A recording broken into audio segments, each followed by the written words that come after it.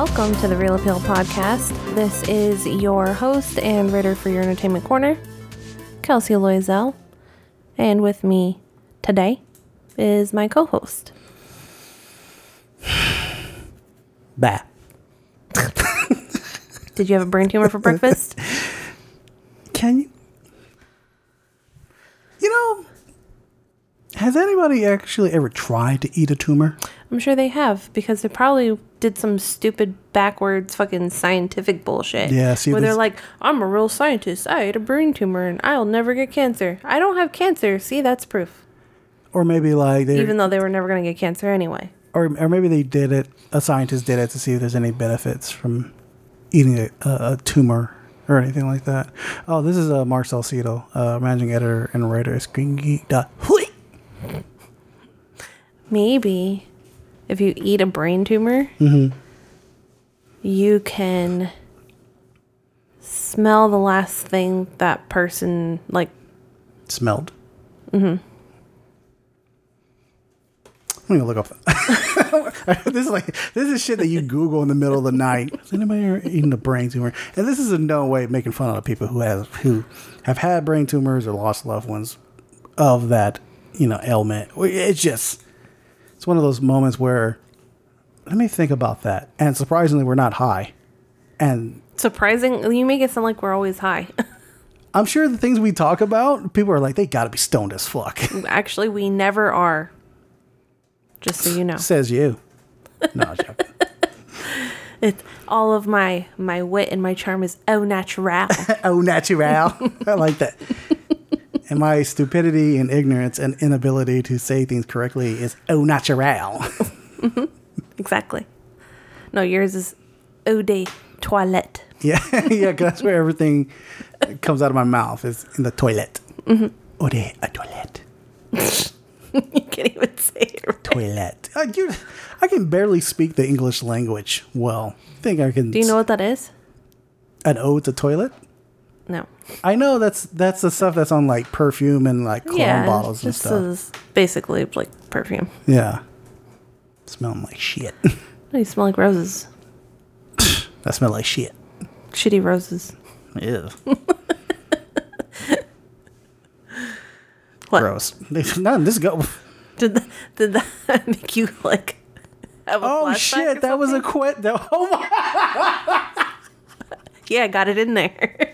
Your brain tumor for breakfast. I'm like, damn, that is something Kelsey would ask out of fucking nowhere, not thinking that that's your actual quote.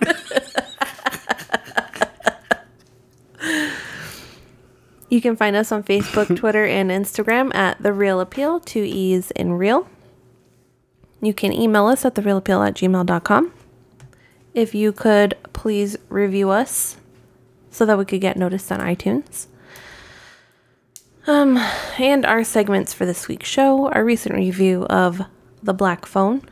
Our variety time is Heather's Change Teen Comedy Forever. And our geriatric cinematic is Heathers, which came out in 1989. Mark. Yes. What's the topic? This isn't the topic, but for a brief second, I thought, oh, should I get the modulator ready? And I realized, no, that was last week's episode. Anyway, the topic is...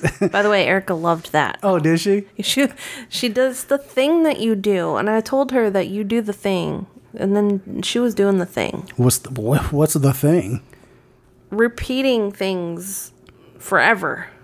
Oh, so she's like consumption? And I told her exactly about consumption. She just kept saying, origins from outer space. She'd be working, and that's all I was hearing for half the day. Hilarious. Anyway, the topic, although not as memorable, is killing it in high school or getting killed while in high school. Mm-hmm. Some people would take that metaphorically speaking as well. I think it would, just be like, hey, are we in high school? Mm-hmm. Or are you in 6 Feet Underground school? Ta-da! Man, okay. Anyway, so we got some announcements to make. So... Mark's brain's not working now. I know. I'm actually trying to think about when we do this. 2 years ago, I guess, a year ago. Whenever the last season of Westworld came out. Yeah. During season 3 of Westworld, we had put aside a segment called, I don't even remember what the fuck it was called. I want to say Decoding Westworld, but that's not our segment. That's I bet you I could find it too. Anyway, so we did a segment that we pretty much deconstructed. I remember it might have actually been Deconstruction Westworld. No, I think it was called Rebooting Westworld. Yeah, I think it was. Yeah. So, yeah, we did a segment, I believe it was called Rebooting Westworld, where Kelsey and I would spend about, 15, 20, 30 minutes, something like that, talking about that week's episode of Westworld Season 3. And, we had our thoughts and our theories and stuff like that. And now, here we are in the year 2022, the year of our Lord and Savior. Whereas Westworld Season 4 has come to fruition. So since we've kind of changed up our whole thing, we're not doing weekly episodes, and we're not, we're working on new formats and stuff like that to keep this show entertaining. What we decided to do is that we are actually going to talk about Westworld, but we're going to wait until the season finale. Kelsey and I are going to watch every episode week to week, take our notes, write like little journal entries of what we think about it, and then we are going to dedicate an entire show to cover the entire season. Because, like, I did like it when you and I were talking about Westworld as the episodes were coming out, but I honestly always felt like we had to rush it because we had a lot to say. Mm-hmm. So, and some of the episodes weren't that great, so I felt like you were kind of dragging me through it. Like you had to come on, say something. Mm-hmm. And then also other times it was just like I had so much to say and I just didn't have enough time, and then the episodes was going on forever. Yeah. So, and one of the reasons why we're keeping a journal of every episode that we watch. I mean, like I said, we're not going to binge it in one sitting. We're going to watch it week by week and then do a journal entry because we want to come back and look at it and see if our theories are correct, and then kind of taking notes and stuff like that, and see how much our ideas of what the fuck is going on this season is evolving.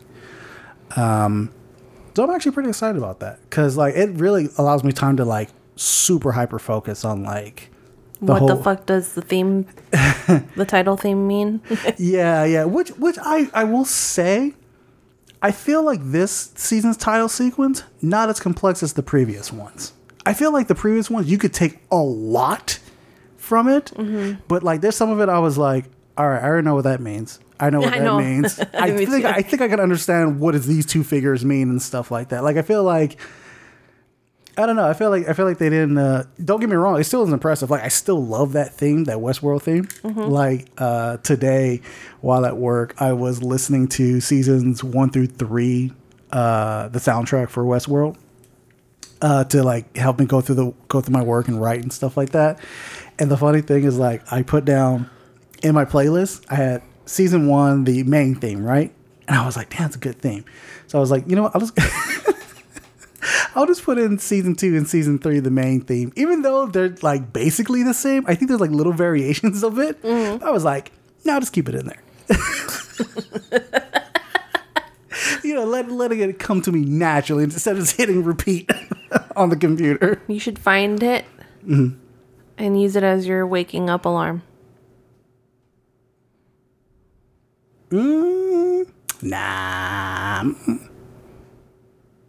Nah, I stopped doing that. I used to do that. I used to have certain main things wake me up. I used to have the thing from Twin Peaks. That used to be my alarm clock. Yeah. But then over time it just gets really annoying, or it gets yeah. It loses some of the effect. Yeah, the one song you used to have as your ringtone. Which song? Flying Lotus. Oh yeah, that's right. But now I just go with the standard of whatever the. That's how, yeah. That's the alarm. Wake up, Mark.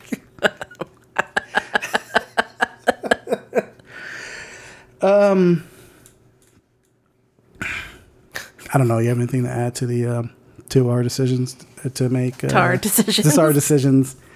Our questionable decisions on everything. No, the decision on dedicating a whole episode to Westworld. It's going to be lit. It's going to be lit. It's going to be on fire. It's going to be off the chain. It's going to slap. That's just going to clap. That's just going to bounce. Tap. It's going to tap. It's going to bounce. It's going to pap.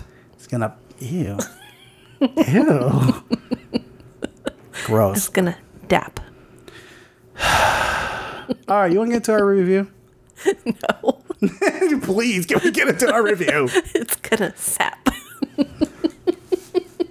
Yes, we can get into our review. Fuck. You can tell I'm not feeling good because now I got the giggles. No, my God. Now we're going to do our recent review of The Black Phone. I'll be home in the morning. Where you going? I'm staying over at Susie's tonight. What's new? The flyer. The papers call him the grabber. I wish you wouldn't call him that. You don't actually believe that story, do you? Because he can't hear you, and he doesn't really take kids that safe.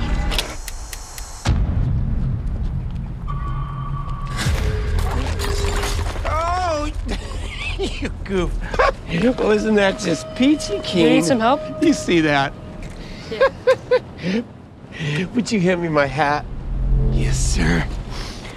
I am a part-time magician. Are those black balloons in there? Would you like to see a magic trick? I have an announcement to make. One of our students, Finney Blake, was abducted. What if I could help the police find Finney?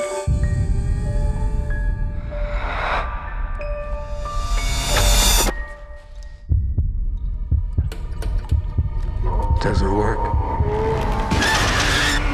Not since I was a kid. I'll scream. I'll scratch your face. This face? The synopsis is, after being abducted by a child killer and locked in a soundproof basement, a 13-year-old boy starts receiving calls on a disconnected phone from the killer's previous victims. Grammatical error. What's the grammatical error? Child killer. Child killer. Oh, so that's assuming that it's a child killer? If you put a hyphen in there, it'd be child killer. But, Yeah. there's no hyphen, so the killer is a child. Yeah. It's from IMDb. I highly doubt they really... I mean, as evident as, all the other synopses we read in the past, it's that's all wrong. Yeah, that's true. Directed by Scott Derrickson. I almost said Derkinson. Written by C. Robert Cargyle and Scott Derrickson. Stars Mason Thames, Madeline McGraw, Ethan Hawke, Jeremy Davies, E. Roger Mitchell, Troy Rudisill. Rudisill. Itchy foot, try Rudisill. and no jokes on the actor. I just think of But also, I'm sure I said it wrong, so. Rudisill. So let's go to Rudisill. Fuck it. Why not? It's a rude seal. He comes up and he claps and he makes loud noises in your face. Okay. And he steals your food. Sounds That rude seal. that. So I that name suits the actor then. Yeah. Yeah. Okay. So yeah, Scott Derrickson's The Black Phone. I remember this movie was supposed to come out last year, and it got pushed back because of the whole pandemic. Theaters weren't really opening up, which makes sense. I had the fortunate what's the word? Nature, act, whatever. You had the fortune. I had the fortune. Yeah, see, there you go. I had the fortune of actually watching this movie. You had the fortunate fortune. And I kept wanting to say fortunate. I had the fortunate. I had the fortune of attending a screening of this movie with Scott Derrickson. I always want to say Derkinson. Me too. Derrickson, C. Robert Cargill. At it was last year's Beyond Fest. With I believe Mike Flanagan was the moderator, which I thought was pretty badass. And I was actually curious of rewatching this movie because when I had saw it in theaters, sorry, at the Beyond Fest. You know, Kelsey and I have been to Beyond Fest, going on, 4 years now or something like that? Something like that. And every time we go to a screening, it's a good time. People are hooting, hollering, they're cheering, it's having a ball, you know. People dress up sometimes. People dress up, you know, if beer is served, people drink. It's a good time. So I was very curious to see if the experience of watching this movie with a crowd, I was like clapping and enjoying this movie, if it would continue on without that crowd. Different setting, just at the theater. If the movie was still enjoyable. And I have to say that I, watching it a second time, still enjoyed the fuck out of this movie. I thought this was a really great horror film. Do you think maybe Beyond Fest created that nostalgia for you? No. Because I came in watching this movie very cautious, thinking like I might not like it as much as I did, or I might have just been in the moment of it or something like that, or maybe like a second viewing, it would just have lost its steam during the second viewing, and I honestly don't think it did. Okay. What did you think of this movie? I thought it was a good movie, but for some reason I couldn't get attached to it, if that makes sense. Like I couldn't immerse myself in it. Okay. I guess I could view it objectively, I guess, as like, this is enjoyable. It's not cheesy. Like Ethan Hawke's character is great. Yeah. Yada, yada, yada. But I just couldn't feel what any of the characters were feeling like I usually do. Really? Even the kid, even the kid who played Finney, or the actress who played Gwen, the younger sister? The only thing that broke through for me was when the father was beating the shit out of her. Yeah. And, you know, that's not really like a huge spoiler, but Yeah, and I think that goes I think that goes in hand with people who have been in that situation growing up. They've had a parent who was in some way abusive. They, you know, they were a bit too strict, or witnessing it. Yeah, exactly, or witnessing it. And that scene in particular that you're talking about, yeah, I felt that scene because I know you have a thing about belts. yeah, a particular belt. Yeah, one particular belt that I think it's at this current time is probably like burning in hell. Okay, so what you say you couldn't attach yourself to the movie. Okay, what did you like of the movie, if there's anything that you could say? So first, let me be really clear. I'm saying that this was a good movie, but not as phenomenal as maybe I'm selling it. Okay, gotcha. and it probably will be for other people phenomenal to them too. Yeah. So I'm gonna say that my opinion on this you should take as just a critical eye and with a grain of salt, and you should watch it. Okay, what I liked, the aesthetic. I liked how kind of dark and grim everything was, or it was kind of brown because of the setting, you know, like the year that they're in, and like... Yeah, especially since it takes place in the 70s, but it doesn't exactly say what time of the 70s. Maybe like at the tail end of it or something like that. Yeah. And I also really liked Ethan Hawke's character. Though I don't think the movie does a great job of showing you like what the fuck is he doing? Usually, so here's the thing, and I think this is maybe partly feeds why I couldn't get attached to the movie. Okay. Every time you see a movie about someone who abducts people or kills people or whatever, if it's a mystery, they're looking for the person. Okay. Or you know the serial killer and you know what their fucking motives are, and you're watching it from his perspective. Okay. I Right? gotcha. Yeah. Or if it is from the perspective of the abductee or the victim. the victim, like the level of depravity and what they want to do is very, very clear. Okay. I don't really feel like I understood his motive. Who, the Ethan Hawke's character, or okay? Like, he doesn't explain it. His actions are kind of weird. So, like, I'm not going to give it away. I'll save that for the spoilers. But I just felt like he was great in the role. He had great acting. There just wasn't enough content for me to understand what the fuck was wrong with him or what was he doing.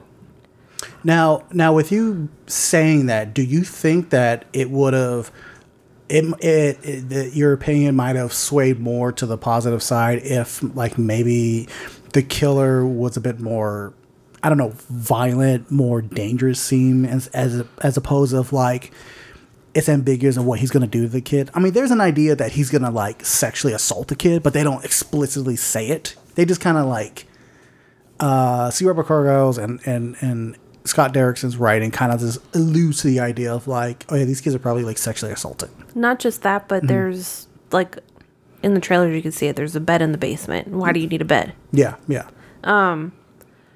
Kind of, I agree with that. Mostly, I just think that usually the torture is drawn out and it starts small and it gets bigger. And I feel like there maybe was almost none until there was something popping off. Okay. You know what I mean? Yeah, I can see that. I thought the person upstairs was kind of like a last minute ad. Oh, the brother. Okay, I can Didn't definitely really fit. I can see that. I can see the brother character who's the actor's name is escaping me right now, but I can see that being added for a bit more. Oh, his name is Max. The character's name is Max. I can see that character being in the movie for the sake of having more of a like adding a suspense value. Not adding that, but adding more of a comedic value to it. Oh, the character's name is James Ranson. Well, that's the actor's name. Yeah, that's the actor's name. Yeah, the actor's name who played Max. I can see them adding that character for a bit of a more comedic value. Even though I think the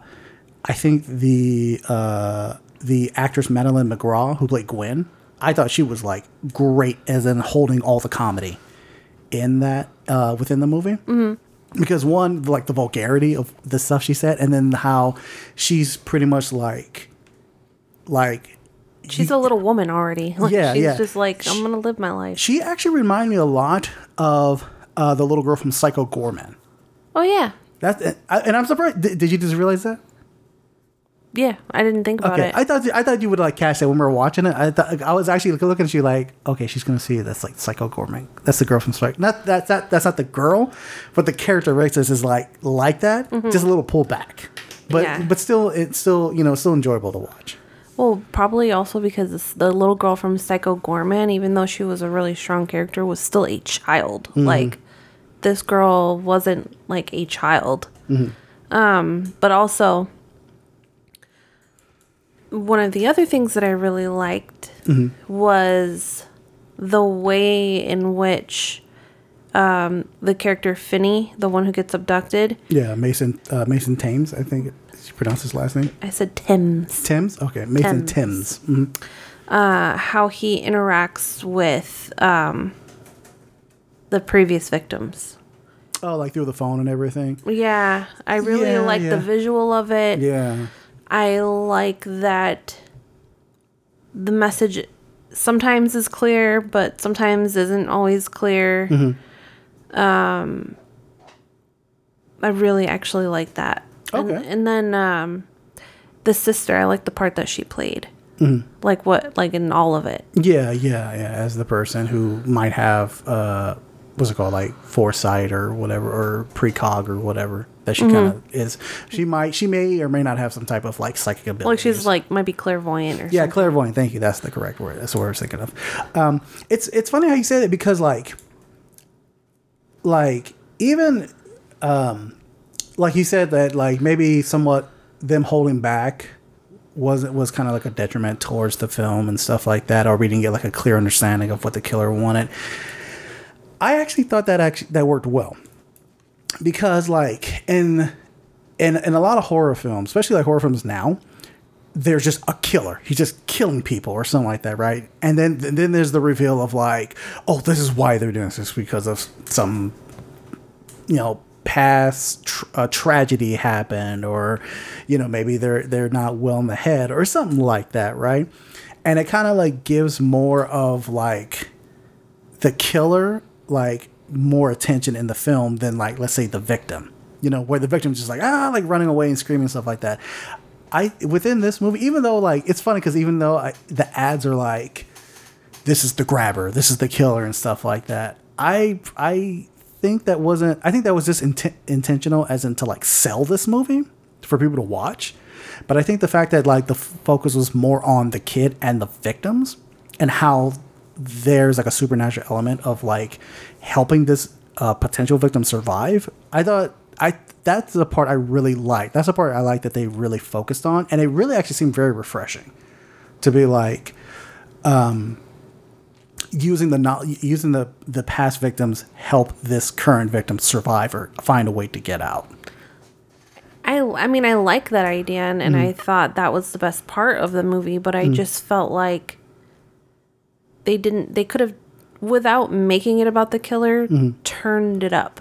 Oh, okay. You know what I mean? Yeah. Like, I can see your point of view. Just give him a little bit more psychological torture, I guess, because mostly he's just like glaring around, like. Yeah, he seems like Ethan Hawke's character, the grabber. He seems like somebody who read too many Batman comic books and was like, I totally get the Joker. Like that, right? Even like that part where he's like, this is not a spoiler at all. It's it's in the trailer where the kid says like, "Oh, scratch your face," and he says something like, "Oh, you would hurt this face," and it's like, "Smile," and it's like, yo, why am I getting Joker vibes from this shit? And not the Todd Phillips Joker, like the comical interpretation of the character. Yeah. Okay, so with that So you're saying you want to see Ethan Hawke play the Joker? No. Fuck no. Okay, so with that being said, can you go a little bit more into the performance? I remember you did say that, correct me if I'm wrong, that you did enjoy Ethan Hawke's performance, right? I think everybody's performance. Okay, all right. The only two that I didn't love was Max, because The brother. he was just an idiot. And the father, I think, sometimes felt like he was pushing the emotion a little too much. Like, you could almost tell it was fake. Okay, but it wasn't that unbelievable. It was just like a little bit. The father played by Jeremy Davis. Yeah. Davies. Thank you. It's funny because like that actor, I've seen him in a bunch of other stuff, and Doesn't he usually play like a bad guy or like? There's only been like one time I can say he didn't play a bad guy, and that was in Lost, and that was like the first time I saw him. But he seems to always play this, I don't say this type of character, but this type of redneck hillbilly-esque kind of like soft-spoken but very violent character. Even like the haircut, the haircut seems to be his thing, like just period. That's just his haircut. He'll show, like if he shows up in a film, a contemporary film, that haircut. If he shows up in a pirate adventure, that haircut. Watch, he's the next James Bond. That haircut. I know that haircut. He's the next cute. That haircut. But I get what you're saying about Jeremy Davies. I wasn't too impressed by his performance. But I was very impressed with the little girl. Yeah, Madeline McGraw. I thought his friend, Finney's friend, Robin, was kind of interesting. Miguel Careza Mora. Yeah, he He had like a baby face or something. I don't know. He just he didn't look like a tough kid. Like you can't just put clothes on a kid and make him a tough kid. Like he wasn't tough. Well, maybe it's because, size doesn't matter when you're that tough. It wasn't his size. Or maybe he just didn't look intimidating at all. He looked very intimidating. He had a vendetta. Yeah, okay. No, I'm joking. He did look intimidating. But I did like the fact that, like, of all the kids that were, like, the total badass, it was the Latino kid. Yeah, exactly. I was like- I like that too. I like that. Go for you. You go. Scott Derrickson. Derrickson, whatever. Yeah. So I will have to say that my two favorite would be Madeline McGraw and Ethan Hawke. Okay. What did you think about the writing between Scott Derrickson? Thank you, Derrickson and C. Robert Cargill. What? It was serviceable. Really? Okay. Like, it wasn't bad. It made sense. Whatever. I'll say that it feels like it's based off a novel, and they really went, like, true to the book. It feels very novel-y to me. Okay, so yeah, it is based off a short story by Joe Hill. The story's only 20 pages long. And I will agree that, like, I've never read the short story, but I do get a sense that they did stay true to what the short story had. But I kind of felt like they really had to stretch it to make it like an almost 2-hour feature film. Yeah. Like I said, I have no idea how the short story is, but I would imagine the short story probably takes place mostly inside that room or something. Yeah. So yeah, I did get a sense, and don't get me wrong, like out of their writing, they've worked before. Let me see. I want to make sure I get this correct. I believe the duo has worked before together on Sinister. I believe Doctor Strange. Let me see. Sinister. Yeah, Doctor Strange. Oh, okay, and they had another, and this one too. So I'll say that kind of tracks then, because I don't know about that first one, but Doctor Strange kind of felt like it was on a very linear path too, like this one did. Like it doesn't feel like it flows perfectly. It just felt like matter of fact. Here's the facts. Like, we're going through this story. Okay, and they have worked together as well for the sequel of Sinister. The sequel of Sinister was in Sinister 2. So I've seen Sinister. I know Kelsey have seen Doctor Strange, and now she's seen The Black Phone. Personally, out of these three, I think this is their best. Their best writing. Don't get me wrong. I enjoy Doctor Strange for what it was, but like these are two guys who have been known to work close in horror, especially C. Robert Cargill, who is more of a horror / fantasy author, and this one kind of like gets into his wheelhouse, especially since it's like Joe Hill. So I think the writing, like I said, I think this is their best writing. Now, let's not forget that it does feel a bit stretched. Like, they probably could have shaved off maybe 10 minutes of this movie. I think it's like an hour, 40 minutes. They could have shaved like maybe 10 minutes. Turn up the suspense and do something with all that time that you have. Fill it with something. Yeah. But like I said, I'm not going to knock the movie. I honestly feel like it almost feels like R.L. Stein, or like, Are You Afraid of the Dark or something. Like, I would definitely got a sense of that. Are You Afraid of the Dark? Definitely got a sense of that. Like, if I took my 14-year-old to this, she'd be totally freaked out. Like, I think she would like totally dig this movie. I think my daughter would totally like it. Yeah, that's what I'm saying. I think they meant it for adults, but it actually more fits like the preteen to maybe like 20-year-old, like immature 20-year-old, like what's the word I'm looking for? Demographic. Oh, okay. Let me see. And anyways, what's it rated? Rated R. Oh. Is it rated R? The answer is C. Yeah, I think it should. Rated C. PG-17, PG-13. That's what I think it should have been. I'm trying to remember. I saw there was a really funny quote that Stephen King had said about. Okay. I just found it right now. Stephen King had said that The Black Phone was like Stand By Me in Hell. And I can actually kind of get that. I don't think I've watched Stand By Me. No. I remember that. I believe that was one of the options. Oh, it was. For us I remember I to wanted to watch it too. Oh, Stand By Me. Mm-hmm. Well, you should have picked it then. No, because we had other shit that we needed to do. Like Heathers. Yeah. Okay. Do you want to get into the spoiler section? Yeah. Okay. I forgot we weren't in it. Yeah. I'm kind of watching like, don't spoil it. Don't spoil it. Okay, so we're gonna get into the spoiler section of the movie. We're gonna talk in great lengths about Scott Derrickson. Nope. Derrickson? Yep. God fucking damn it. At this point, Derrickson. he's probably listening to the show. I know, right? And he's like, "Fuck it, my last name's Derrickson." You know what? I wouldn't be surprised if he's listening, and I know you are, Scott Derrickson. They'd be like, I'm used. People normally say that. Mm-hmm. Derrickson. But no, Scott Derrickson. No. Derrickson? Yeah. Derrickson. Jesus Christ. Derrickson. All right. Scott Derrickson. Yes. You're listening. It's not Scott Derrickson. My bad, man. My bad. So anyway, we're going to talk Did you eat a brain tumor for breakfast? Derrickson, right? Yes. Okay. All right. So we're gonna get into spoilers for Scott Derrickson's The Black Phone.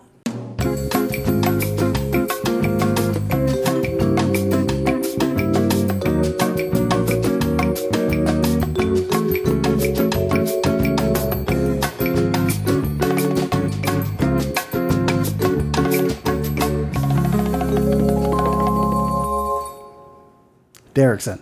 Mm-hmm. Derrickson. All right. So Derrickson. That actually reminds me of when we went to the Secret Movie Club, and Craig Hamill had a hard time like remembering your name, and he was like, "Kelsey, how you doing?" Kelsey. I kind of felt bad for like Kelsey. calling him out on it. I just thought it was funny because I came up the stairs first, and he's like, "Oh, hey, welcome," and then you came up right behind me, and he's like, "Oh, hey, oh, now I remember you." I'm like, "You never remember me till you see him," and then he felt bad. And you know what? He does. He fully remembers you. Now he does. Sometimes, I mean, as my therapist said, when is the best time to plant a tree? Whenever. 10 years ago. When's the best time to plant a tree? Whenever. Right now. So what I was going to say with that is whenever I talk to him whenever I hit him up on Messenger, just to kind of like shoot the shit or kind of like have a suggestion from him or for him or anything, he always includes your name in the conversation. He's like, Kelsey, Mark, how are you two doing? Really? Yeah, like if I'm there with you on the social media? Yeah. That's hilarious. I know, right? You might as well just add me in there then. In the conversation? Yeah. Oh, yeah, shit. I don't know why I haven't. Because you like playing both characters. Yeah. You can be both light and positivity and brooding and dark. Well, who's the light side? You. I want to be the dark side. I want to be brooding. No, because, That's all you? you tell me it is. And then you're always like, oh, it's not that bad. Until I convince you otherwise. And you're like, oh, yeah, you're right. It is that bad. Anyway, so the Black Phone. Okay, so one of the things you had complained about was the grabber's actions and that they were weird. Not just weird, but empty. Empty. Okay, can you go into a little bit more detail with that? So I really liked how he grabbed the kids. Like he would use the black balloons to kind of like hide the fact that he's grabbing this kid. Yeah, to like get their attention or to be like, I'm a musician or some shit like that. Well, no, not just that, but I mean when he actually grabs them, like it obfuscates like anybody being able to see that there's a child inside of those balloons. And I think it adds a level of like eeriness to it, like the fact that like who uses black balloons other than it's like a other than the Goo Goo Dolls. The fuck, don't remember that fucking song. No, like the only people who use black balloons are like rich snotty kids, black and gold or some shit like that, or in this case like child killers.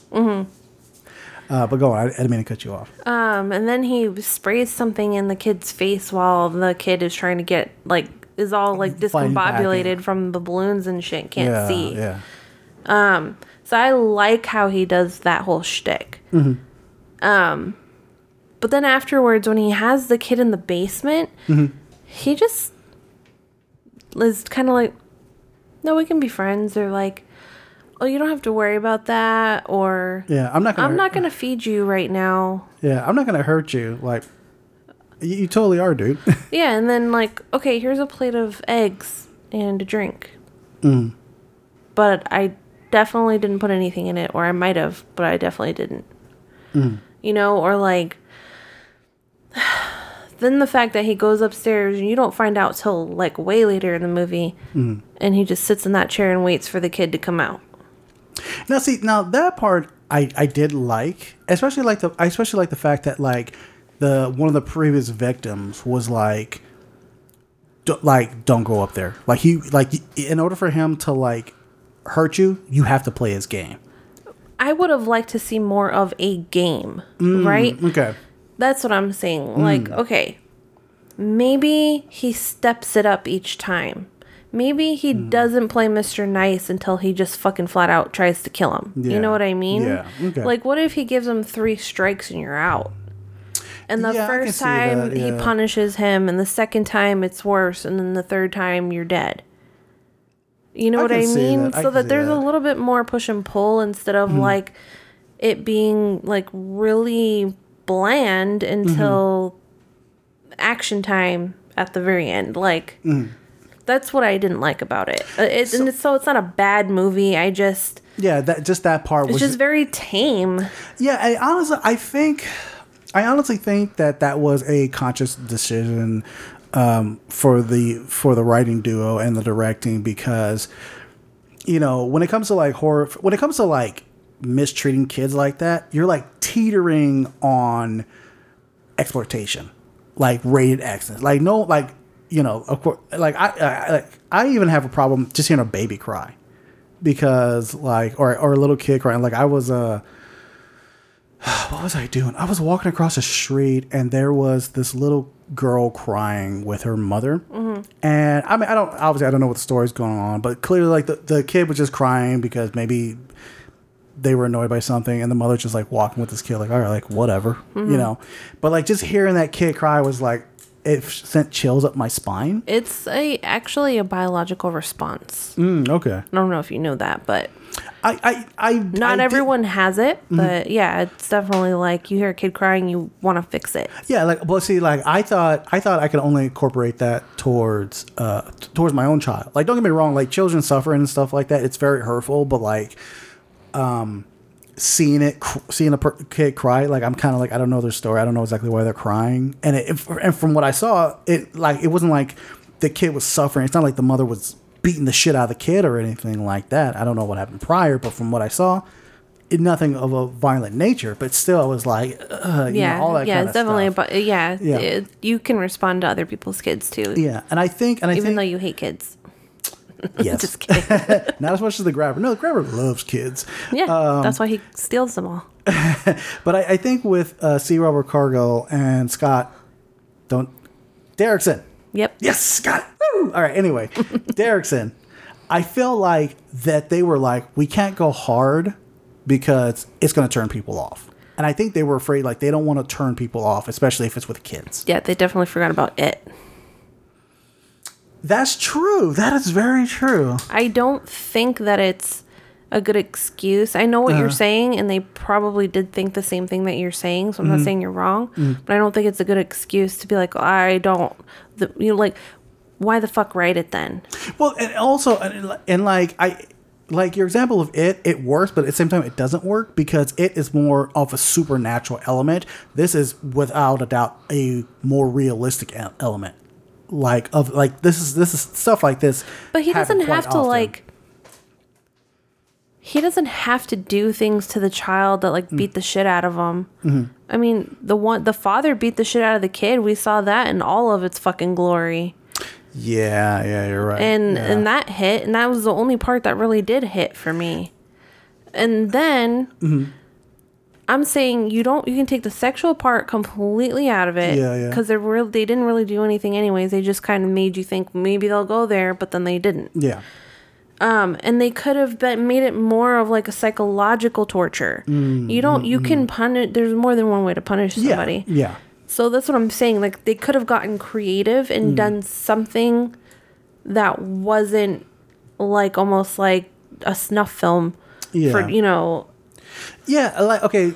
I mean, obviously, obviously they didn't do this idea, and who the fuck am I to tell them like they should have done this idea? But just to throw out like a hypothetical scene or something like that, it could have been something where maybe the grabber like had like striked the kid or had actually striked Finney. But like he could have seen that like Finney getting hit is like bitch, I get this every day. Like, you need to do harder or something like that. And then maybe they could have stepped up. That could have had the grabber step up his game, his level. Because it's not implied that the grabber is an idiot. Like, the grabber has been thinking. It has the fortitude and the thought to like plan these kills out, and like the fact that like there are two separate houses to like to kind of distance himself from like the bodies and stuff like that. So maybe they could have gave the grabber a bit more intelligence to do what he was trying to do, as to, like you said, make it more of a psychological kind of thing. Right. Okay. Also, at the end, when they're like, oh, here's this other house where he buried the bodies. Yeah. That was really fucking weird. Who owns two houses right across the street from each other? One. Two, why wouldn't you put the kid in the empty house?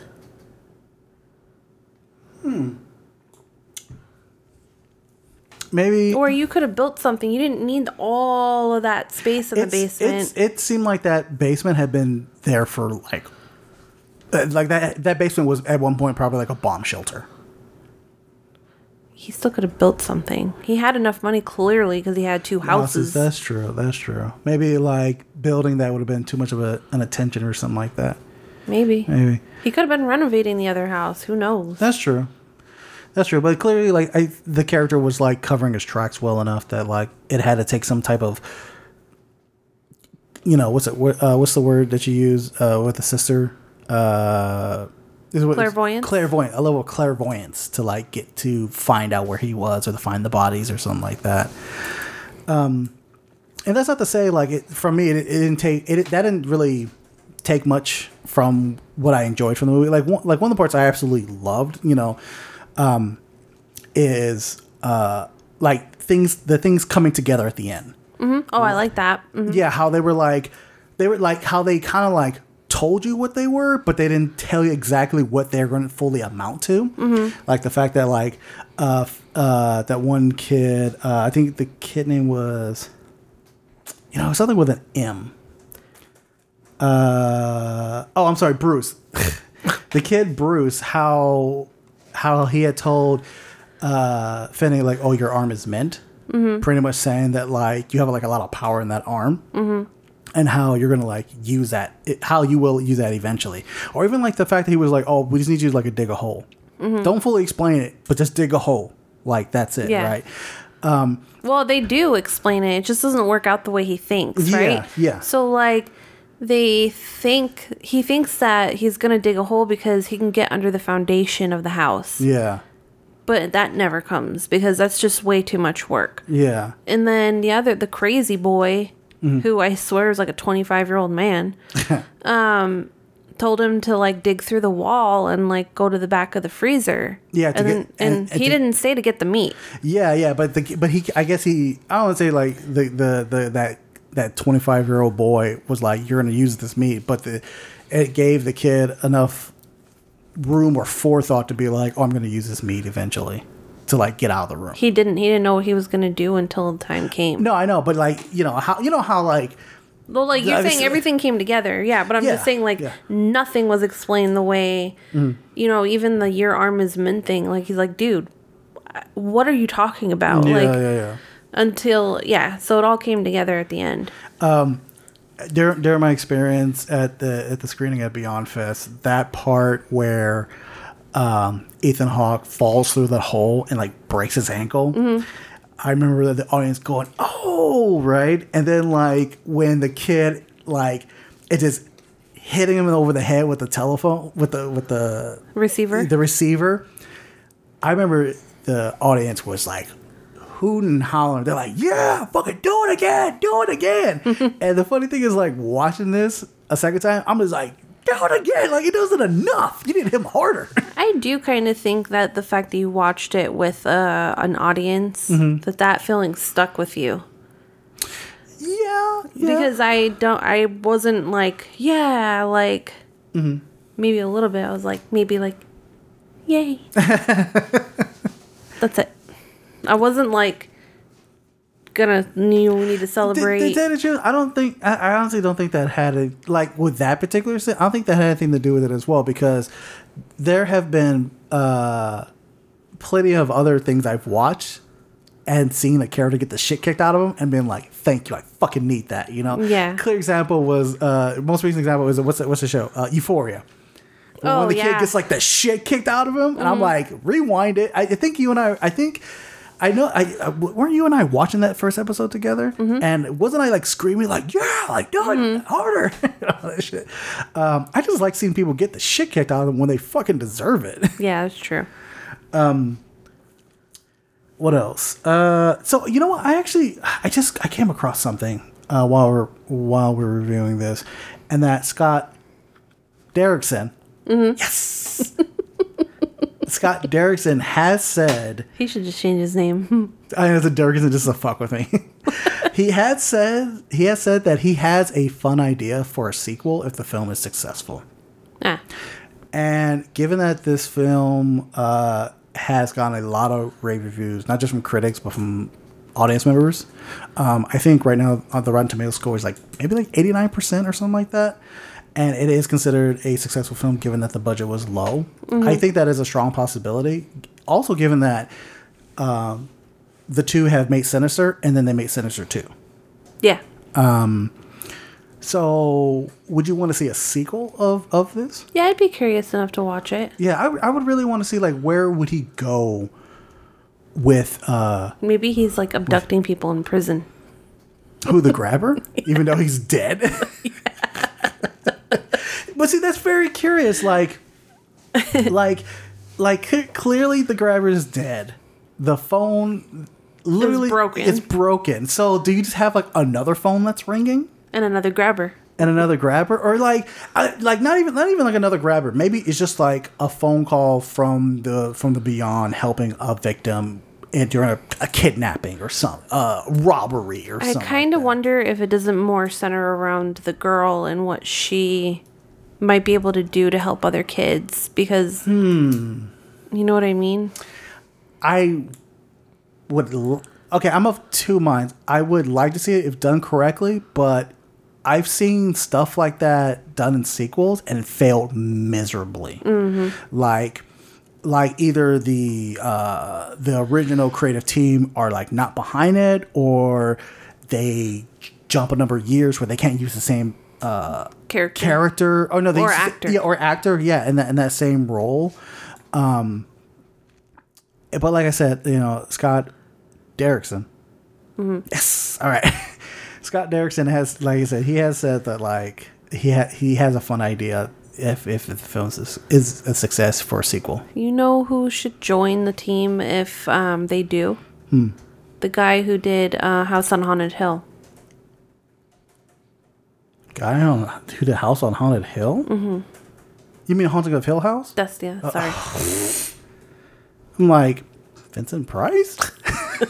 You mean Mike Flanagan? Yeah. Because I think he could add that maybe. level of supernatural into it. Yeah, like I really like Mike Flanagan's work. Like Kelsey and I did a review of Dr. Sleep, and we both really enjoyed that movie. Haunting on Hill House was really great. Midnight Mass. That was a really great film. Dr. Sleep is a great series. example because I completely forgot that he did that. But in my head, I was thinking about the girl in that movie. Oh, the actress? When I was thinking about like how they could take Gwen. Oh, yeah. Okay, so I totally agree with you with that. However, if Mike Flanagan were to direct that, I don't think he would want to touch it because he would probably look and be like, I'm just doing Dr. Sleep again. Yeah. And he doesn't come off as a guy who wants to really rehash stuff. I mean, I know there's I think it's called Haunting of Blind Manor. That one sucks. Yeah, but like it's still different from a Haunting on Hill House. Like I said, Midnight Mass. And I think he'd only Different. made that one because the fans wanted it so much, and he's like, okay, fine. Yeah. Even though that's based off a book, but it seems I've seen like an episode or two, and I was just like, this is not the same. I'm just not really digging this. Yeah. But mind you, like I said, I saw Midnight Mass, and I'm just like, yo, whatever that dude does, like I'm for it. I'm totally for it. Except for Haunting of Bly Manor. Except for Haunting of Blind Manor. That's correct. That's correct. Okay, so final say on The Black Phone. Do you think people should check it out? Yes. Totally agree with you. I think people should check it out as well. Yeah, it's a good film. Totally dig it. Joe Bob, I was going to say, Joe Bob says, check it out. I know, Joe Bob said, check it out. 4 stars. Okay, what do we got next? Next, we are going to do our variety time.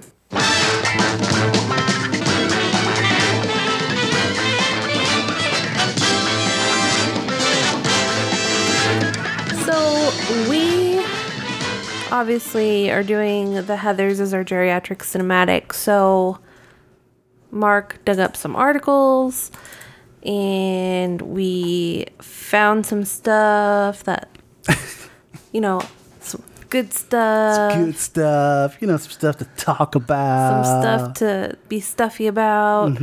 About how Heathers, not the Heathers, how Heathers changed teen comedy forever. Yeah, so I found this really interesting article from the New Yorker titled Heathers Blew Up the High School Comedy by Naomi Fry. I like how you spelled my name. Did I spell Kelsey wrong? Kelsey. It's French. Kelsey. So yeah, I figure because it's funny because I didn't think about Heathers this way until I found this article. And I've seen Heathers like a bunch of times. I guess maybe because I wasn't thinking about where Heathers was in time or in like the pop culture zeitgeist around that time. This movie came out in 1989. And before that, we had like the John Hughes film, 16 Candles, Breakfast Club, and stuff like that. The films like Say Anything. It was like these kind of like high school like comedies / dramedies and stuff like that. That was really, kind of define like that era, of 80s. So, like I said, the article is called Heathers Blew Up the High School Comedy. So the article reads, in the course of the 80s, nothing formed my understanding of what it meant to be a teenager, and particularly an American teenager, more than the movies of John Hughes.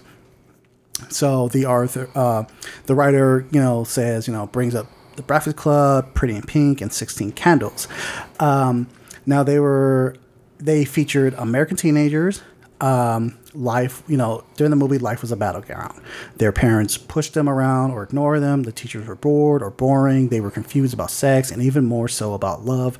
Race was rarely a problem. Remember, most of these movies were just a white cast, And if race was ever brought up, it was used as a punchline Or fake wokeness. Yeah, or a stereotype. Like, for example, in 16 Candles, most famous, like Slumdog Dong. And the article continues, but class, and especially money, was, and class and money translated into chief issues seemingly dodging every American teenager's life, high school cliques, and one's ability to break free of their constraints in order to discover who one really was. No matter how difficult these issues were to deal with, however, teens were able to overcome them by the end of John Hughes' movies, which is most of the time, if not all the time, happy ending. Who did Hairspray?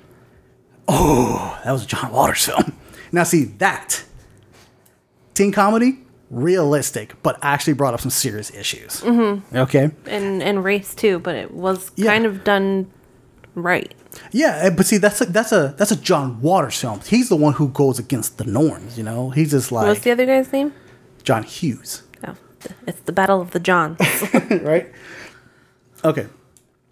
The movie's repetitive art guaranteed that the burnout and the prom queen could set their conflicts aside, as could the rich guy and the poor girl, and the jock and the weirdo, and the result was a new, more perfect union, which was more often than not sealed with a kiss.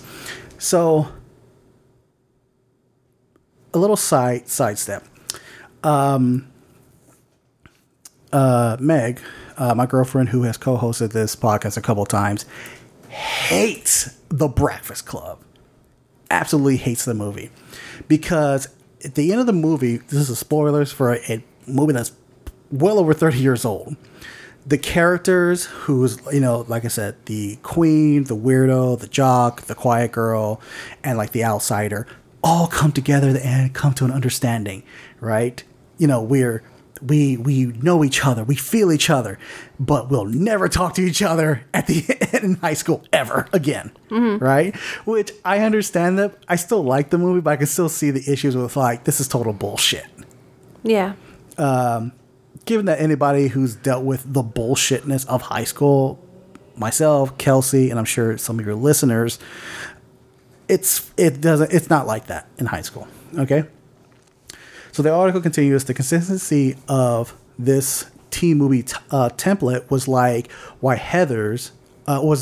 Heathers, directed by Michael Lehman, written by Daniel Waters, and the feature film debut of both came as a shock. The movie was released in the States in 1989, where it was for the most part a critical hit, yet it was a box office bomb. So, and the characters, JD, who was played by Christian Slater, Veronica, who's played by Winona Ryder, gave Heather Chandler, the cruelest, most powerful member of the Heathers, a poisonous concoction. And some of these questions that popped up. Had they just killed her? A teen movie would include murderers. Murderers could it? Which, yeah, Kelsey, have you seen any of the teenage comedy films of the 80s? I think the only ones you might have watched is like Ferris Bueller Days Off. Yeah, I think that's kind of it. Okay. Because they're not really my bag. Mm-hmm. So, but just like how that movie is, that is the template for a lot of these teenage movies. Yeah. And normally there's like an ending of an understanding, somewhat of a happy ending, but nobody normally dies. Okay. So the fact that this movie included not just people dying, but the fact that these were high school kids doing the murdering. Yeah. Okay. In order to subvert the Westburg High School oppressive hierarchy. Thank you. JD, with Veronica's half unwitting help, kills not only Heather Chandler but also Kurt and Ram, two popular Bruish football players, and the couple stage the murders as suicide to cover their tracks. At first, Veronica is enamored of the trench coat wearing JD and his anti-establishment swagger. But soon enough, she begins to chafe against his attempts to dominate her and his increasing bloodlust. She breaks up with him, and after she discovers his intention to bomb the school, surprises him in Westburg's boiler room, where she manages to fuse explosive he has planted.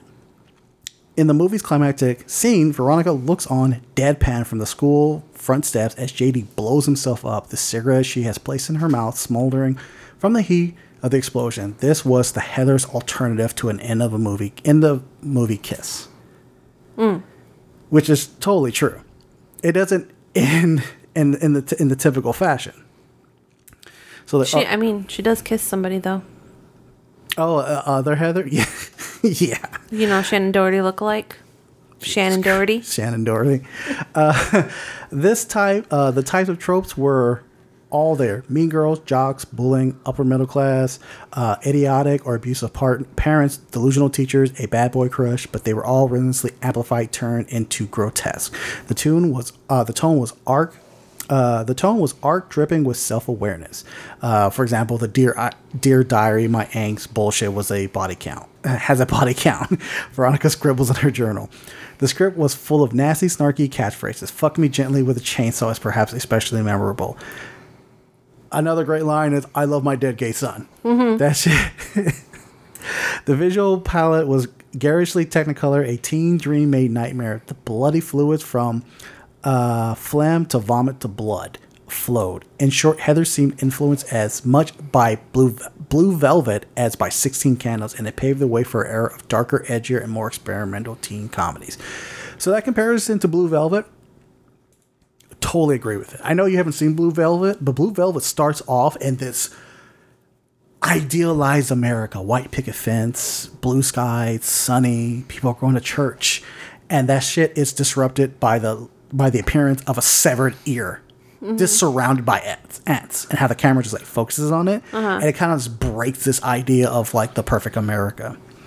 The devotion of Heathers to visual effects comes through notably in the movie's satirical language. The Heathers wear a uniform of exaggerated proportions, a cross between Leona Helmsley-style career woman togs and 50s schoolgirl cosplay. Enormous shoulder jackets, oversized Oxford shirts, button up to the top, large brooches, and scrunchies. Heather Chandler is claimed like a talisman by Heather Duke after the former's death.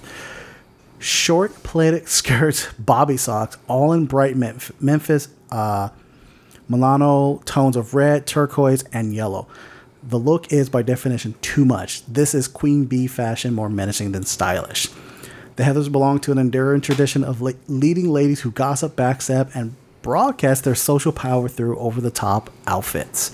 Veronica, played by Ryder, begins the movie in the clothing that apes the proportions of Heather's outfits, albeit in more somber tones to match her pale skin and dark hair. As her character begins to pursue a life of crime under JD's tutelage, she transitions to the destructive garb of outlaw, turtlenecks, sunglasses, soft shoulder jackets. By the end of Heather's post-explosion, she is grimy, bristly hair, unshorn, half Victorian chimney sweep, and half Susie Sue, the evidence of the battle she has fought and won against JD's smeared on her body in soot. So that all makes sense. Because if you think about it, later in the 90s, the counterculture, the whole like weird kid look and stuff like that was like prevalent in these 90s comedy to the point where like they were the leads. It was cool to be as different as Veronica. Yeah. In Heathers. Which is funny.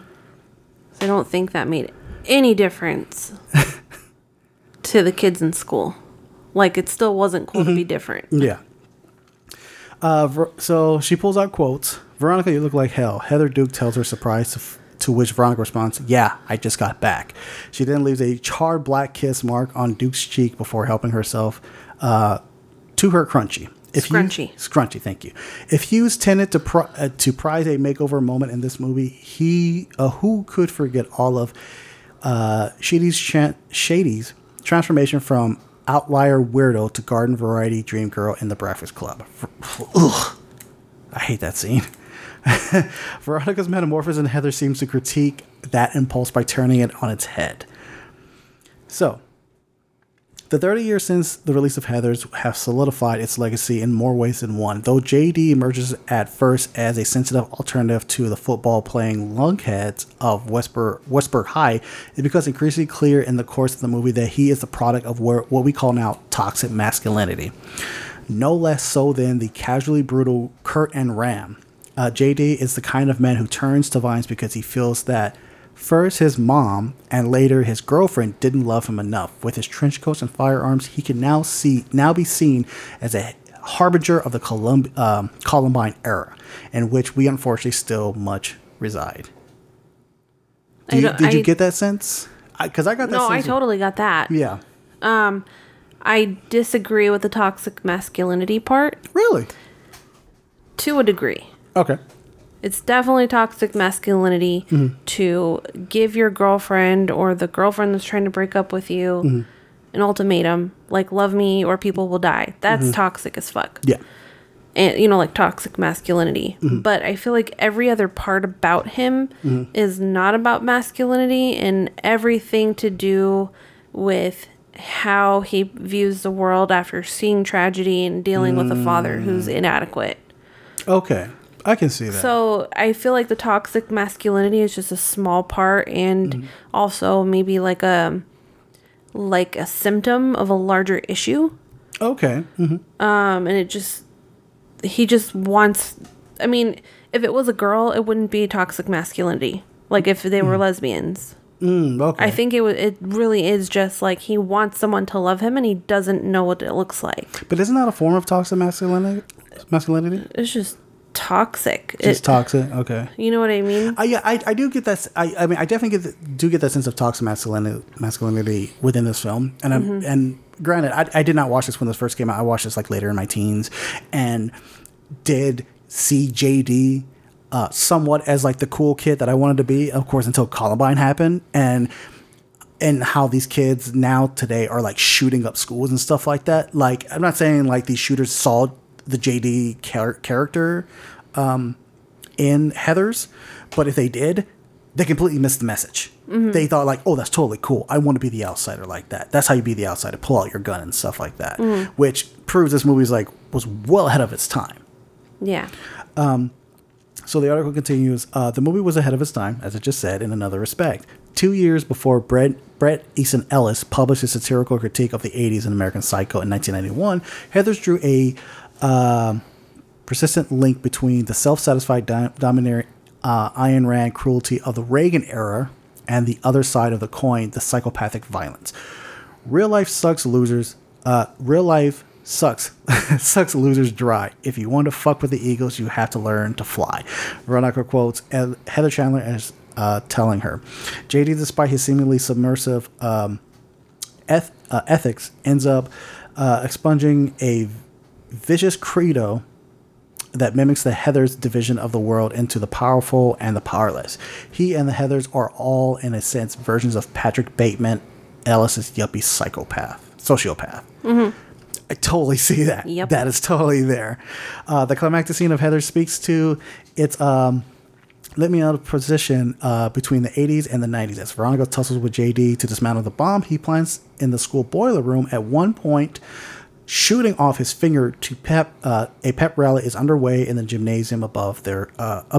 One of my favorite parts. Oh, really? Yeah, I was like, okay, I love that. Okay, all right. Well, hold on to that. We'll talk about that once we get into the review.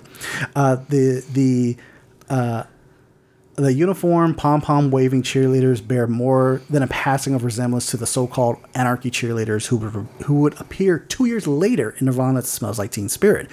Whether wholesome or sexualized, the cheerleader has often stood for all that is adored and desired in microcosm of the American high school. But in Nirvana's video, and in Heathers too, the figure is no longer separable from the dark, sludgy energies churning in the bowels of the school. In the 90s, the cheerleader, once the ultimate symbol of feminine desirability, became the embody for many artists and filmmakers the irony of American identity. Totally agree with that. Because if you going back to the Breakfast Club, Molly Ringwald was like, she was the prom queen. I believe she was like a cheerleader too in that movie, if I remember correctly. But she was the misunderstood girl. You know, it's so hard being on top. It's so hard people wanting to be like you. You know, like that kind of mentality kind of thing, which now if you think about it, don't mean jack shit. Yeah. So finally, Heathers is almost proto-grunge in its disdain for the Reaganite fantasy. By presenting American violence side by side with American wholesomeness, the movie dismantles the flimsy alibi the latter so often provides to the former. So with that being said, I feel like you can still apply a lot of the ideology within this movie to today. But I feel like it falls on a lot of teenagers' deaf ears who watch this movie. Yeah, they're just like, oh, this is really fucking crazy, and I like this movie. Like, Yeah. okay. Honestly, there were times where I had a bit of a hard time with this movie because the way I viewed my time in middle school and high school and even in, elementary school was with all of the fucking stereotypes turned up. Oh, okay. That's how I experienced it. Like, this movie is a great example of how I experienced school. Yeah, and the state the movie takes place is in Ohio, so that's kind of around your area. Yeah. So yeah, I totally agree that especially after this, 90s high school comedies shifted incredibly. I think the only high school movie that I remember watching that I actually liked, it wasn't even out in the 90s. It was out in the early 2000s. And that was Can't Hardly Wait. And I was able to better relate more to that movie. Kind of. I don't know anything about it, so. It's, like I said, but I haven't watched that movie in like 20 years. So I probably will just like throw up while watching that movie. Like, ugh, it's just gross.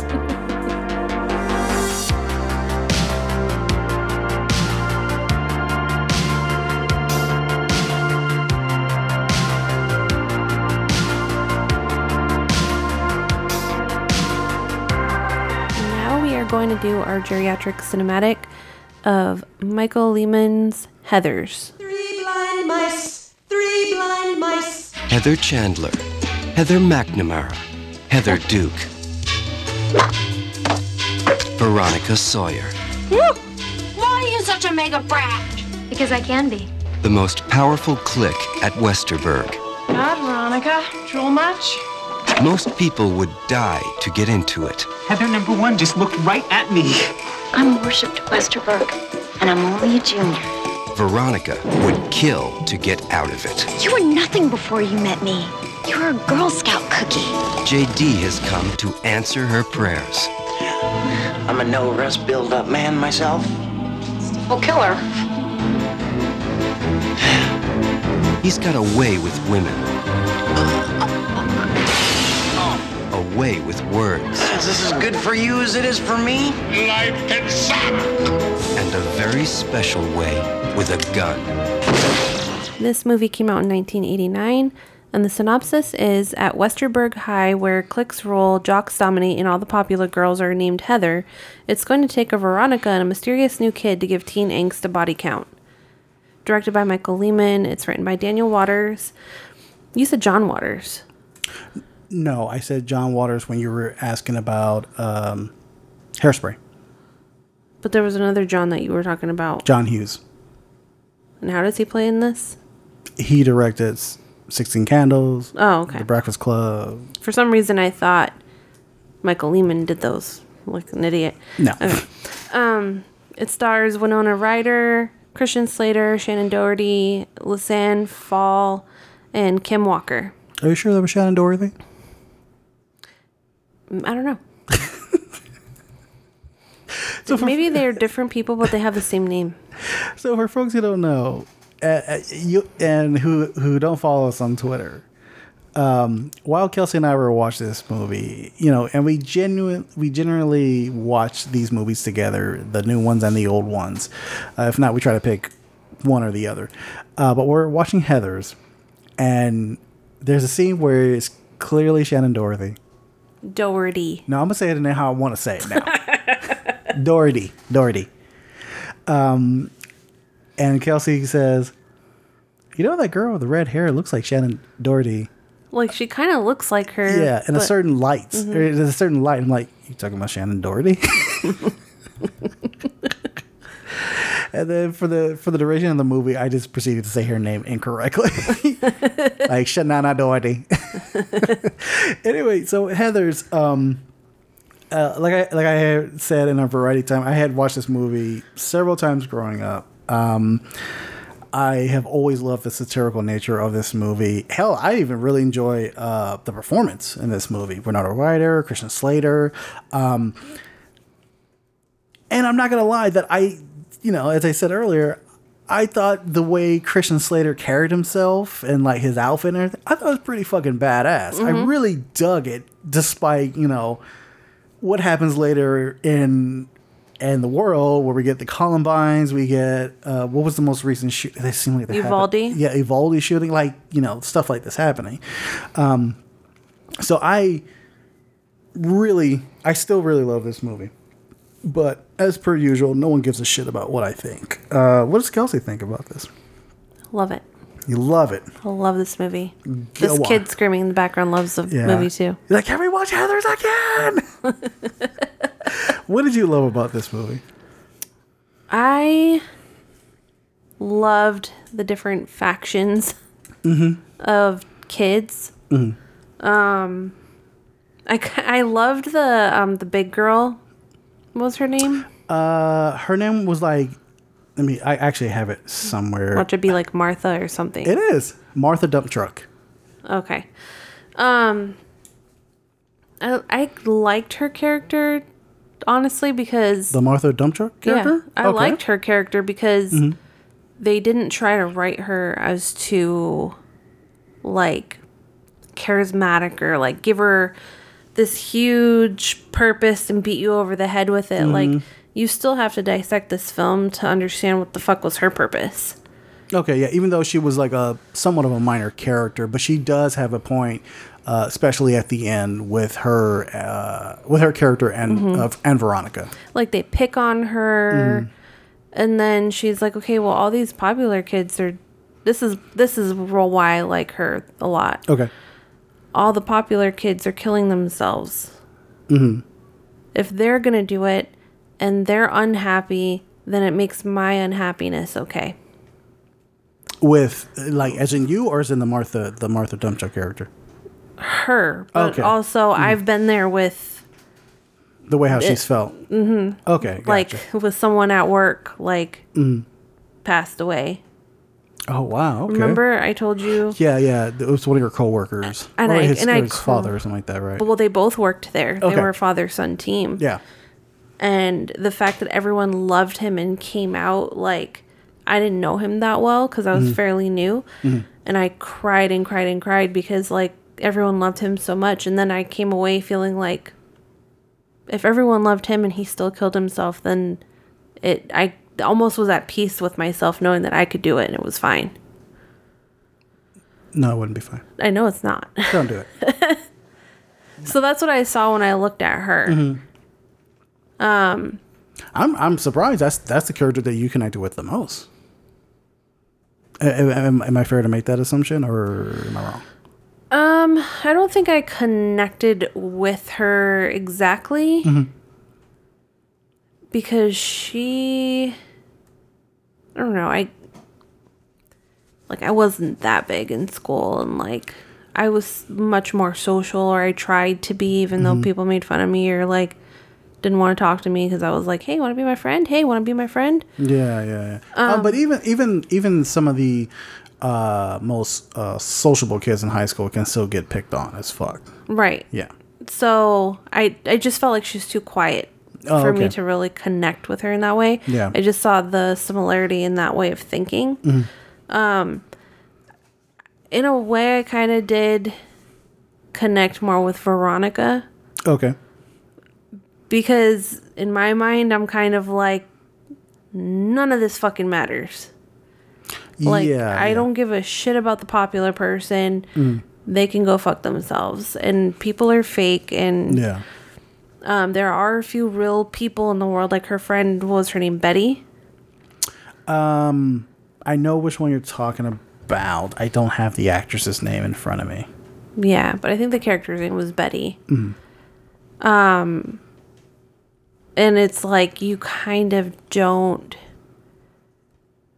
I don't think she even really realized what she was giving up, what Veronica was giving up when she decided to join the Heathers. Yeah, Betty, the character is Betty Finn, played by Renee Estevez.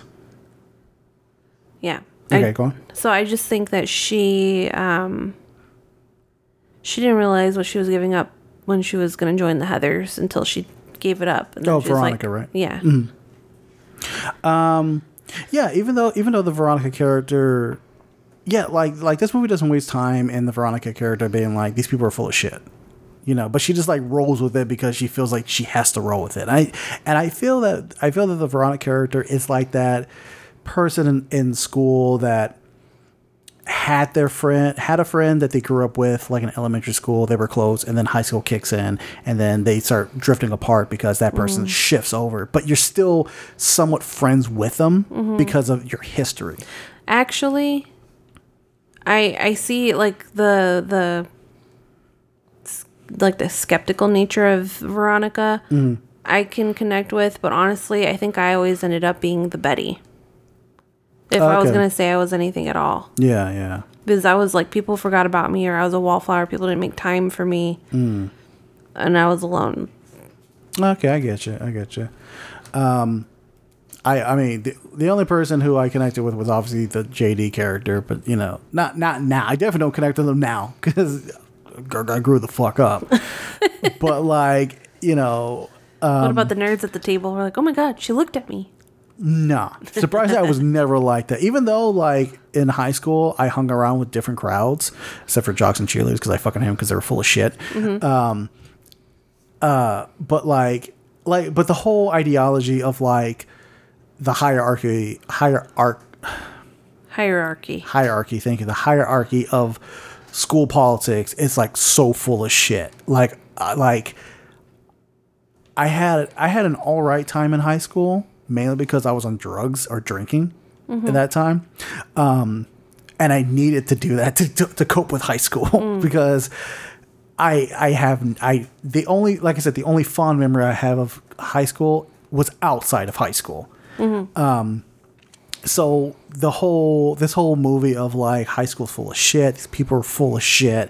Even like how the kids who are like not the Heathers, are full of shit because these these characters, these Heathers are dying, the two jocks are dying, the jocks are dying, right? And there is this level of like there's like this level, not the Heather, there's like only one Heather dies, but like this death around school and how everybody like somehow feels connected to that person. Oh yeah. Even though, and there's even that great scene in the movie where like they recorded people's testimony, like students' testimony, like, oh yeah, we were friends, or oh yeah, we dated, blah blah. And I remember when I was in high school, people had died, like something had happened, whether it was a suicide or accidental or like whatever, and someone was waxed poetically about that person, and it was like, what are you talking about? You never fucking hung out with that person. It just has this level of like bullshit that Heathers had in 1989, and I was in high school from 98 to 2002. I said like the bullshit was there, like period. Yeah.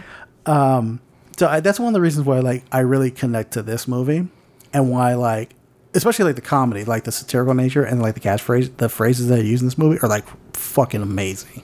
Yeah. Which I think is like way ahead of its time. I agree with you. For the record, I was in high school from 01 to 05. Okay, so with that being said, so like you had said during our variety time, the kids in this movie, 1989, were just were as grotesque, if not more so, when you were in high school, correct? Not even just high school, but I don't know if you'd be surprised to know that I felt like 4th and 5th grade were worse than any other grade I'd ever been in. Really? Yes. Like they were already talking about having sex and like kissing and all this shit. Like I was like 9 years old. I give two shits about any of that. Yeah, I remember a lot of shit like that happening, and with me starting in middle school.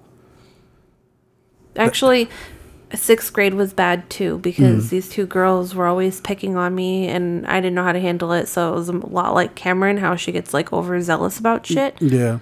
And I didn't know how to fight back. So yeah, 6th, 7th were bad for me. 8th grade, not so much. 9th grade was bad. 10th, not really. It's kind of a blank. But 11, 12, it wasn't. It didn't bother me because I was stoned more than half the time. Yeah. So,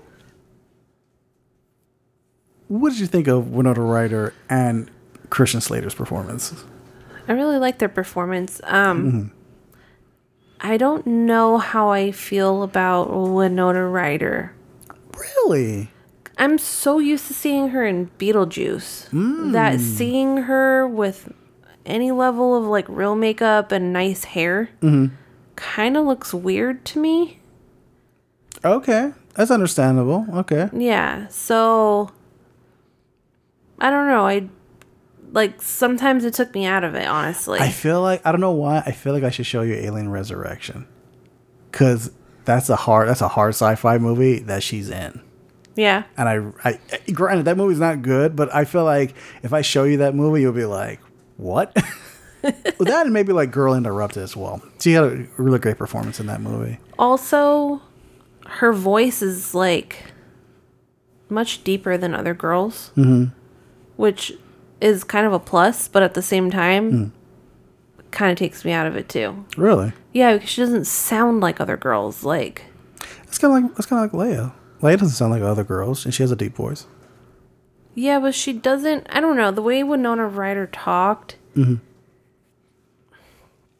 She had kind of like an accent, like, I don't know how to explain it, but she didn't sound intelligent sometimes, like she couldn't polish her words or something.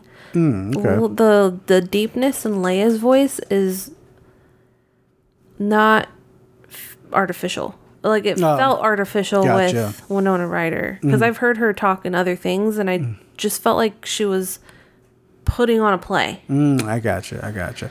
So how would you feel if Veronica was played by Jennifer Connelly? I would agree with that. I would believe it.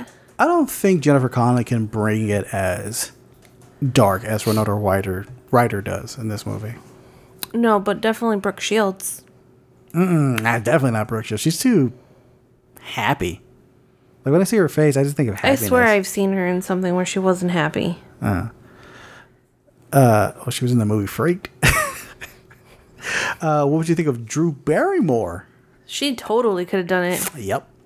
I think Drew Barrymore would have been pull her from some serious like shit inside of her. She was really fucking smart. I recently saw an interview she did with, I think, David Letterman when she was like 9.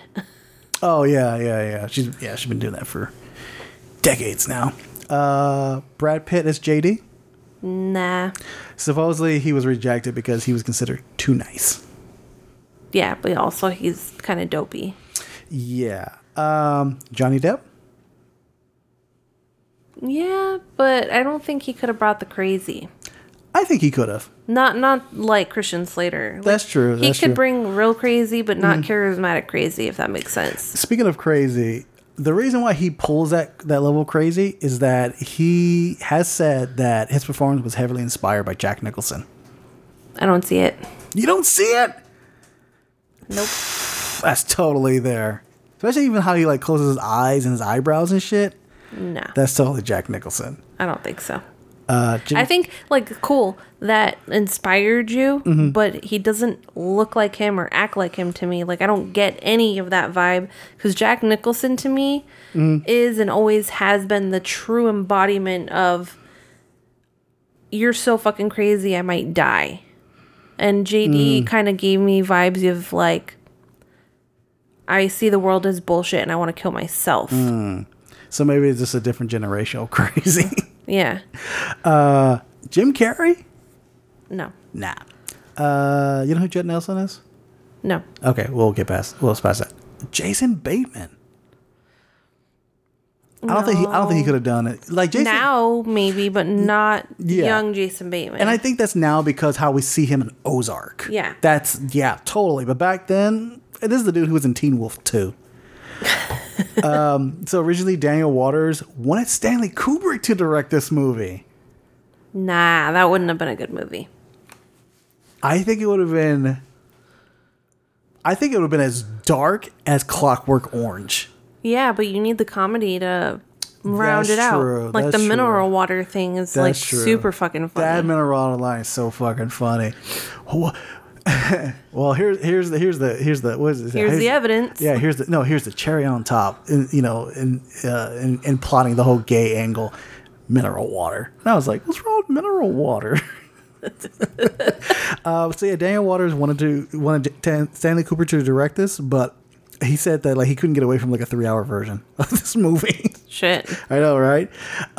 So writer Daniel Waters has said that this is a quote, I did come up with this crazy cockamamie Heathers 2 where Veronica, this is a sequel idea, where Veronica becomes a page for a senator named Heather, played by Meryl Streep. The ending is her assassinating the president and getting away with it, and it's a good thing. That is a sequel idea. You really couldn't do that now. Couldn't do it then either. That sounds awful. Yeah, I think it would have been like... Then who would the love interest be then? It doesn't go any further than that. Honestly, it's so funny because... As I mentioned, as I read from the article in the Variety Time segment, how Heathers was like a precursor to like American Psycho that came out in 1991. Okay, and if you can watch Heathers and then watch American Psycho back to back. That's like a great double feature on commenting on the 80s.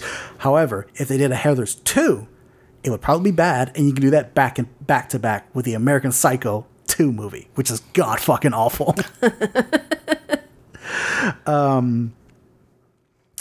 So yeah, like this, I think, like, let me see what else. So I'll just go ahead and mention the alternate endings that were possible in the original screenplay. In the original screenplay, there was an ending where Veronica kills JD by shooting him and then strapping the bomb to herself. And it's like this over kind of like this kind of cartoonish kind of thing, and she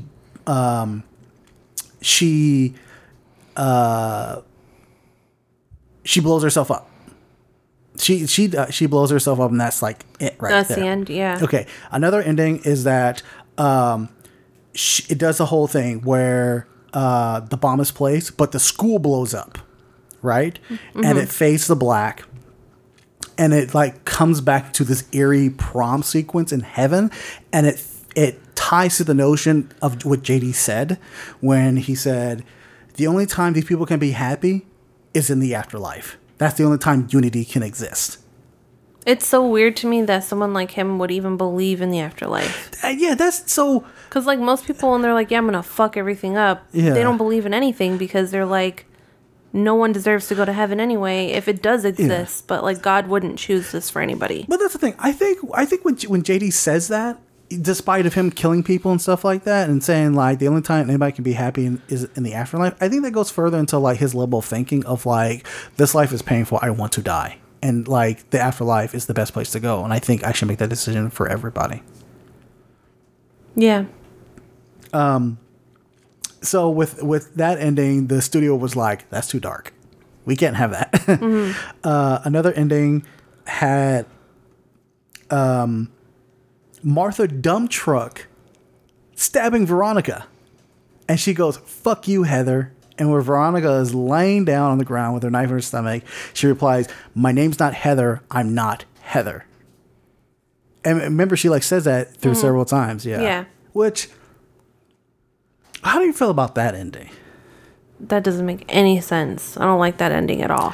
I think, to me, it kind of does make sense because it shows that, like, even though Veronica thinks that she's in the right, she's still in the wrong because she was still complicit in, like, kind of like, she's still complicit into what the Heathers were doing. Yeah, but she never really did anything to Martha except for the note, but, like, she never called her out or caught her or whatever. I know, but that's the thing. Like, from Martha Dumbtruck's perspective, she still sees her as an accomplice. Yeah. So I wanted to come back to what you said about that scene where the particular scene that you said that I think was your favorite scene, where JD gets his finger shot off. Mm-hmm. Why was that your favorite scene? Because it's unexpected. It's as simple as that. It's unexpected. Yeah. Good enough. That's a good enough reason. Okay, so with all that being said, do you think this movie still holds up? Yes. Totally agree with you.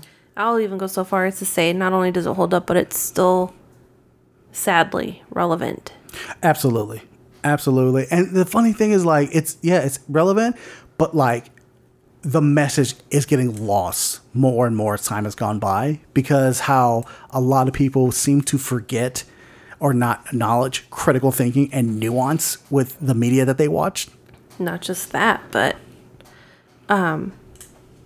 all of the virtue signaling in the fucking movie, nobody gets it. Yeah, exactly. That they're doing the same fucking thing and not affecting change. Yeah, absolutely, absolutely. They're just feeling sorry for themselves. Fuck, ain't that true? Is that it? Anything else? That's it. All right, so that's going to be a show for this week. We want to thank everybody for joining us for this week's show. We especially like to thank the folks over at Your Entertainment Corner for hosting this podcast on their website. For all your film news, TV news, and reviews, go ahead and check out yourentertainmentcorner.com. You can find this podcast on all podcast catchers, wherever you download them. So next episode, we're off next week, but we will be back to review Thor: Love and Thunder, which is in theaters July 8th on a Friday. With that, you want to do your choice? Mm-hmm. All right. So Kelsey and I were going back and forth on our geriatric cinematic and what to pair up with Thor: Love and Thunder. Or do you actually think the other one will be better? You know what? Let's do that. Let's do your choice. I just want to watch something really ridiculous and stupid. Okay. Like, let's just really watch something with a strong cult following. Okay. So our geriatric cinematic is 1987's Masters of the Universe, which is currently streaming on HBO Max or in small bites on YouTube. So the other choice we were going to do was 1968's Barbarella, but I don't really think that one matches, though. I think it does because it's kind of like intergalactic, but one's like a female hero, one's a male hero, one is super sexualized, one is super sexualized. Yeah, but no, we're just gonna go with 1987's Masters of the Universe. The topic of that is we're going to the intergalactic gun show. Ugh. That's me flexing. You should have used the thing. What thing? The modulator, because it was intergalactic. Hold on, let me see if I can do it. Wait, let me see if I get the setting right. All right, I'm gonna try it.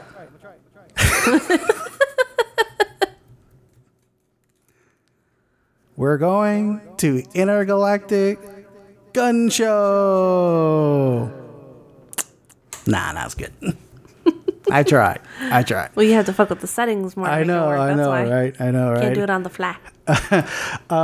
Quick note for you folks who are listening to this episode. I will be, I believe that's still on. I will be guest co-hosting with Jay Jackson on his podcast, The Nerdpocalypse, this week. I say I think because I haven't heard. He did offer me a spot, but he hasn't brought it up since. I imagine he's going to let me know the day of this recording. But yeah, I'll most likely be co-hosting that show with him because the other co-host is out, Micah Payne, who just recently had a kid.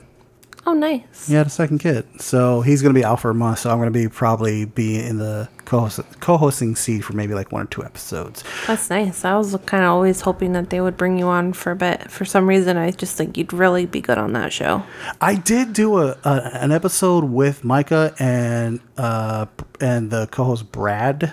Yeah, but that was something that was for like a James Bond episode, and we've been meaning to like get back together for what's it called? No Time to Bleed, where we talk about Total Recall. But they haven't done that show for like a minute. Mm-hmm. So I don't know what's gonna happen. But anyway. But Nerdpocalypse is like legit. Yeah, it's legit. So yeah, check me out there. Probably be making a damn fool of myself there. Saying names incorrectly, stuttering, and just being an idiot like I normally am. And I'm not there to correct you. Oh, fuck.